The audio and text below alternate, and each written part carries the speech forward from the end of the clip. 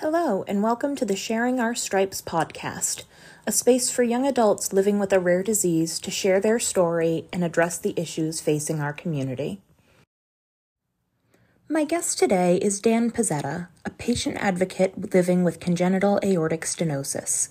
In our conversation, Dan and I discuss his journey as a patient advocate, as well as his new passion project, an Instagram account called Disability Rewritten. I hope that you enjoy our talk, and without further ado, here's Dan. All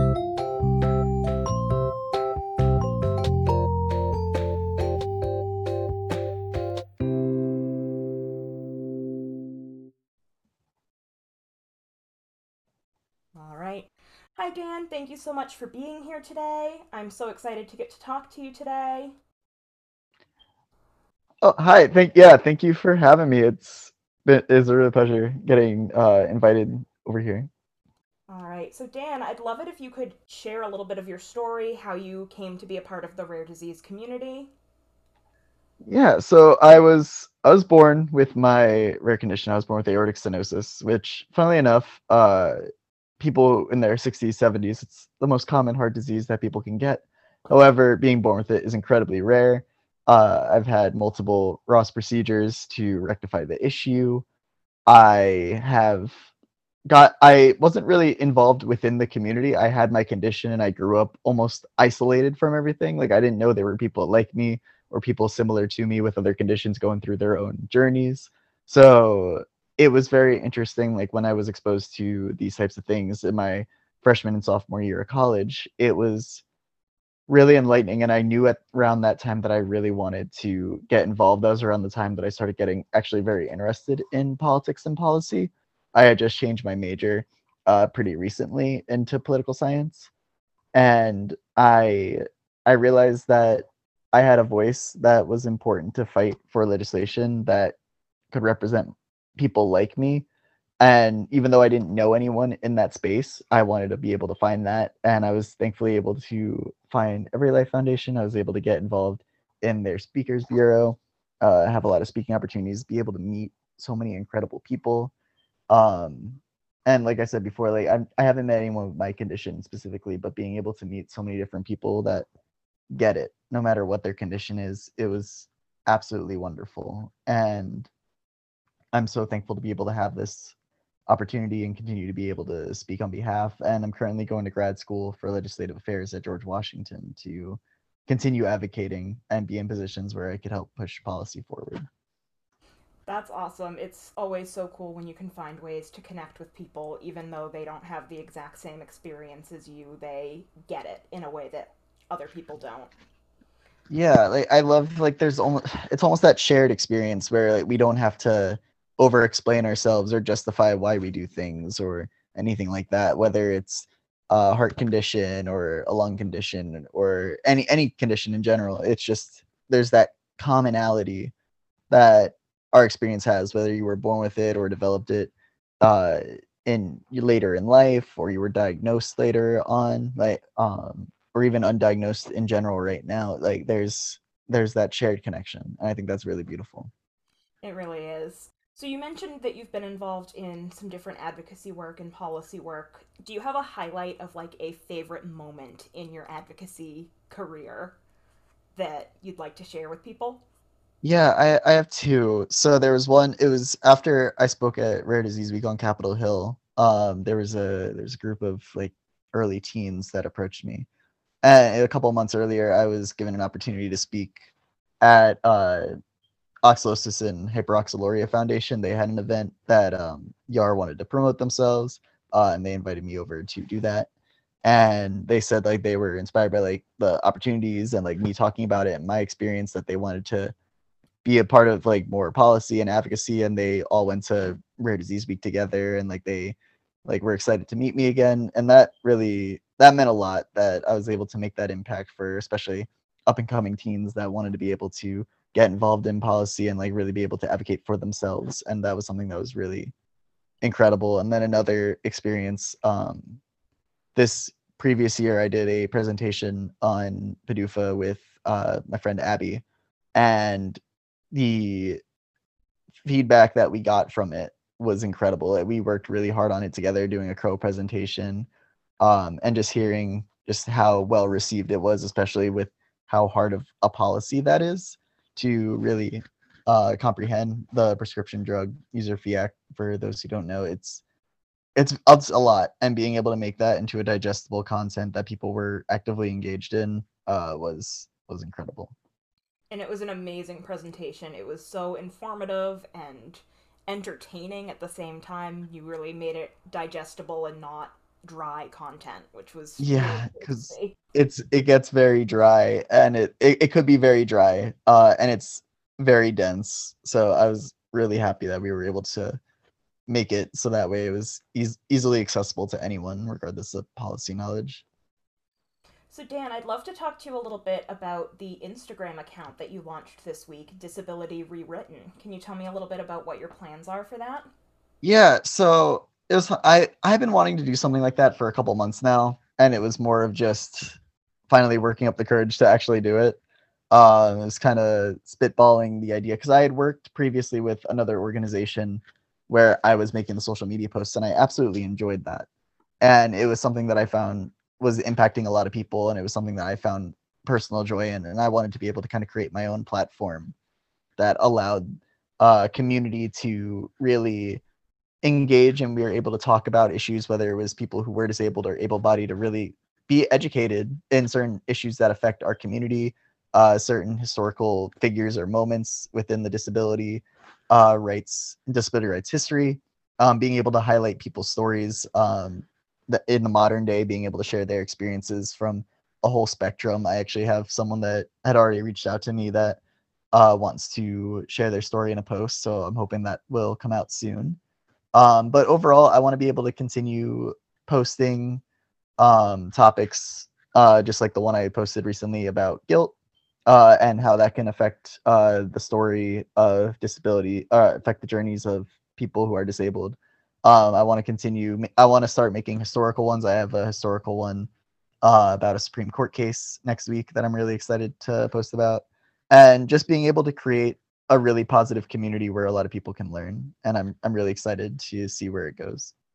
I'm also so excited to see where it goes. That first post about guilt was incredible. I really enjoyed it, and I Thank just you. can't wait to see all of the amazing things that you do in the future. Yeah, there'll be posts, 3 posts a week, Monday, Wednesday, Friday.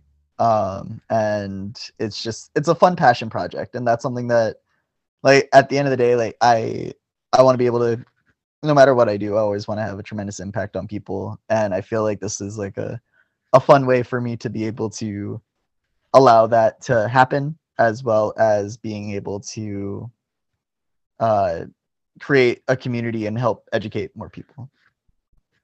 That's awesome. You spoke a little bit earlier about how one of your favorite advocacy moments was inspiring some younger advocates to get involved. What advice would you give to a young person who's wanting to get involved in advocacy?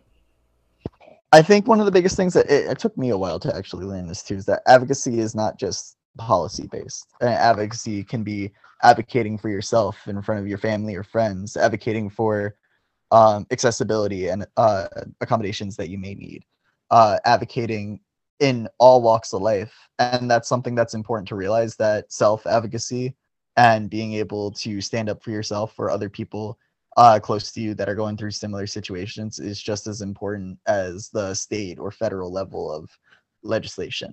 Because if we're able to continue making those smaller steps, it creates those bigger steps and those opportunities. And I think it's also important too to how you're able to self-advocate, and I think how you're able to make sure and stand up for the people and closest to you makes you a better advocate when it comes to that federal side as well. So well said. And kind of along the same lens, what advice would you want to give to someone who is recently diagnosed with a rare disease? I think for recently diagnosed, it's interesting because for me, that's something that I have never personally experienced. I was born with it, and I never had that idea of like me as an able-bodied person. So I think I know a lot of people that have gone through that process, and it's hard knowing like their life is going to change knowing that there's going to be adjustments, and it's okay to be scared or nervous or mad or afraid or any feeling. It's valid. And I think it's important to take that time to really process what you need to do, how you're going to do it, and the steps that you need to be the best person you can be. Awesome. And what advice would you have for someone who is not someone with a rare disease, but who wants to be an ally to the community? What would you like to see allies to the community doing? I think at the end of the day, you have to listen to the needs of people in the rare disease community. I think that's with any marginalized group, is that if you want to be an ally, you have to be able to listen, and not only listen, but once you do listen and process that, be able to help take action, whether that's creating accessible spaces or advocating for policy or standing up for your friend or your family member, anything like that. I think it's important to listen to the needs that are need that person or people or community needs, and then being able to actually take action that will be beneficial, and not just have that I hear you and that listening but no action. At the end of the day, there needs to be action, but that could only happen if you are actively listening and doing the actions that are actually needed by that community. I agree with that 100%. It is so important that we actually amplify the voices of the people living this experience, and that's sort of what we're trying to do here is give young people in the community a voice. Yeah, and I think that's something, especially with new generations, we're going to continue having more and more people in the rare disease community because there's so many more treatments, so much more accessibility than there was 20, 30 years ago. In my personal experience, like, I still have to continue going to pediatric doctors because no other doctors know how to deal with my condition because no one lived that long. People that were born with aortic stenosis. So it's the field is continuously changing, and that's not just in the cardiac space, but that's in a lot of spaces where our community.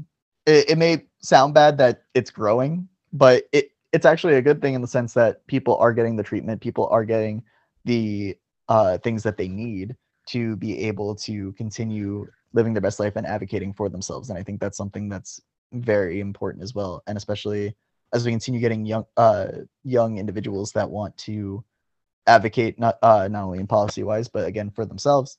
It's going to be really important to continue highlighting those voices and showing that disability is not just something that people get when they're old or something that you develop later in life. Yeah, I love the points you raised about our advances in the medical fields with diagnosis and treatment, growing our community, which is, again, it sounds bad, but it really is a good thing because people are having these conditions recognized and treated. And I think another thing that's really growing our community is social media and the ability to connect with people from all around the world. Can you talk a little bit about your experience with that? Yeah, so it was really interesting because, like, once the pandemic began, a lot of the friends that I had made in the rare disease space prior, I had met only a couple times in person,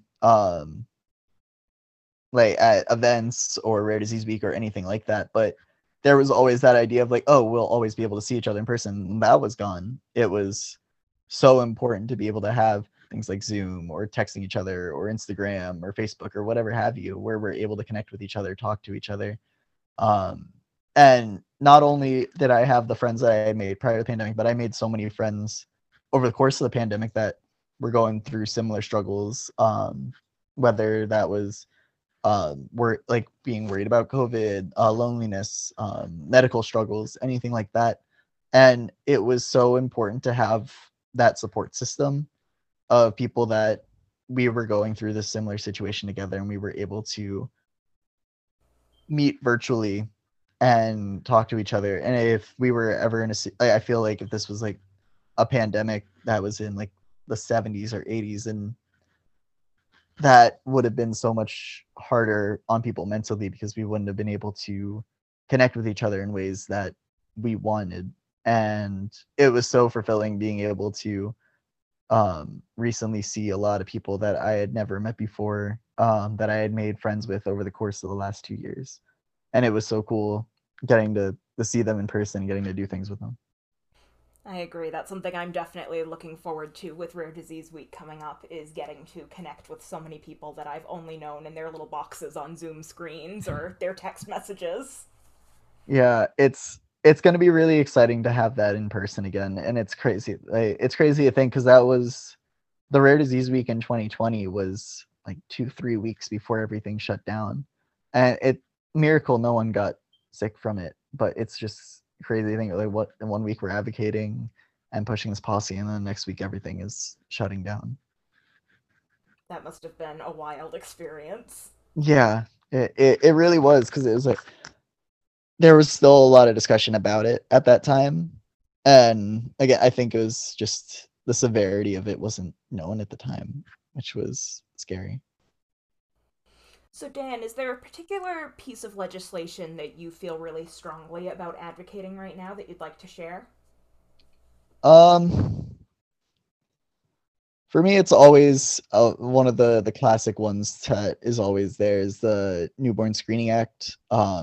It provided a federal guideline of conditions, diseases that would be checked over for babies when they were born. That way, there could be early action taken to prevent any of these conditions. Since the bill has expired, it's state by state, and thankfully, most states have been able to keep up the federal guideline diseases of what was recommended. However, as the years continue going by and by, it's likely that cuts will happen. It's likely that less and less screening will happen. And it's frustrating because there is a lot of bipartisan support. Rand Paul is sadly holding it up for a while now. But I hope eventually that it can get passed and the standards and the funding and all of that will be able to continue growing. That is definitely something that is so crucial to our community because that early detection can save so many lives. For sure. And it saves lives. It allows conditions to not get worse. It allows earlier diagnosis. Like, there's so many benefits. And the problem that will start becoming is that states that don't have as much funding or states that um, decide to cut what conditions are being checked, it's gonna gradually degrade if it's not put in federally, which is unfortunate.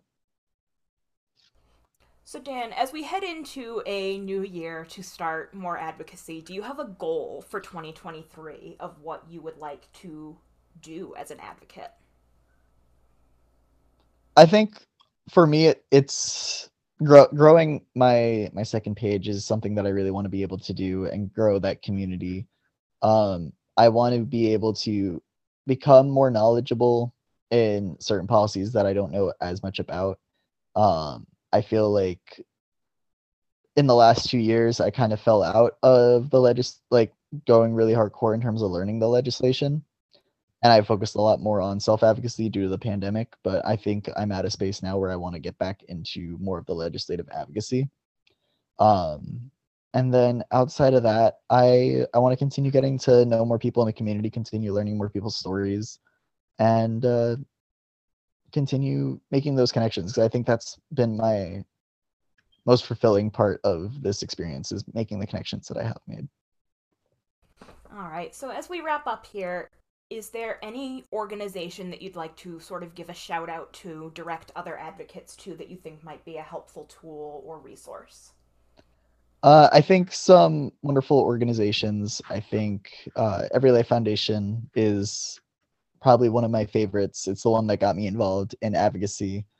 Um, I also want to shout out Global Genes. I think they are a wonderful group that focuses on policy as well as stories and highlighting people's stories.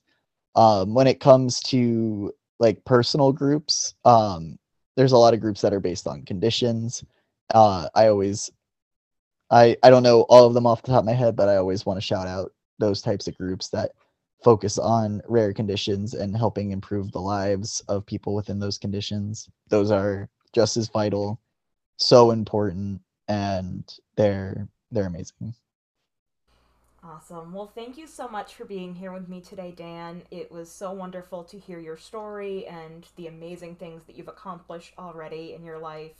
and some of your goals moving forward. Of course. Thank you so much for having me. It was a pleasure, and I was really excited when you asked me if I wanted to be a part of this.